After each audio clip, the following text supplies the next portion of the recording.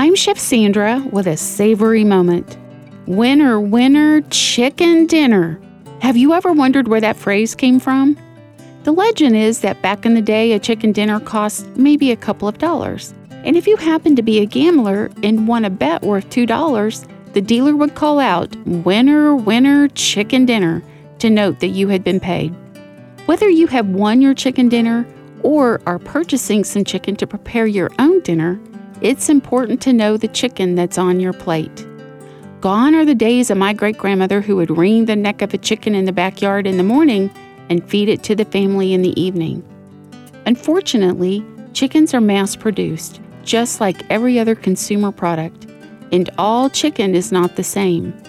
When you buy chicken, look for a bird that has been minimally processed and produced. Organic chicken should always be your first choice, if possible. Beyond this, choose hormone-free and antibiotic-free. Remember, you consume what your chicken has consumed. Also, choose no salt added and no broth added. For some reason, chicken processors like to salt their chickens for us and additionally plump them up with broth.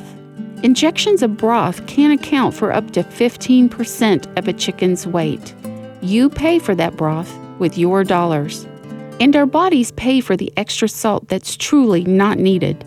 Americans eat an average of 87 pounds of chicken each year.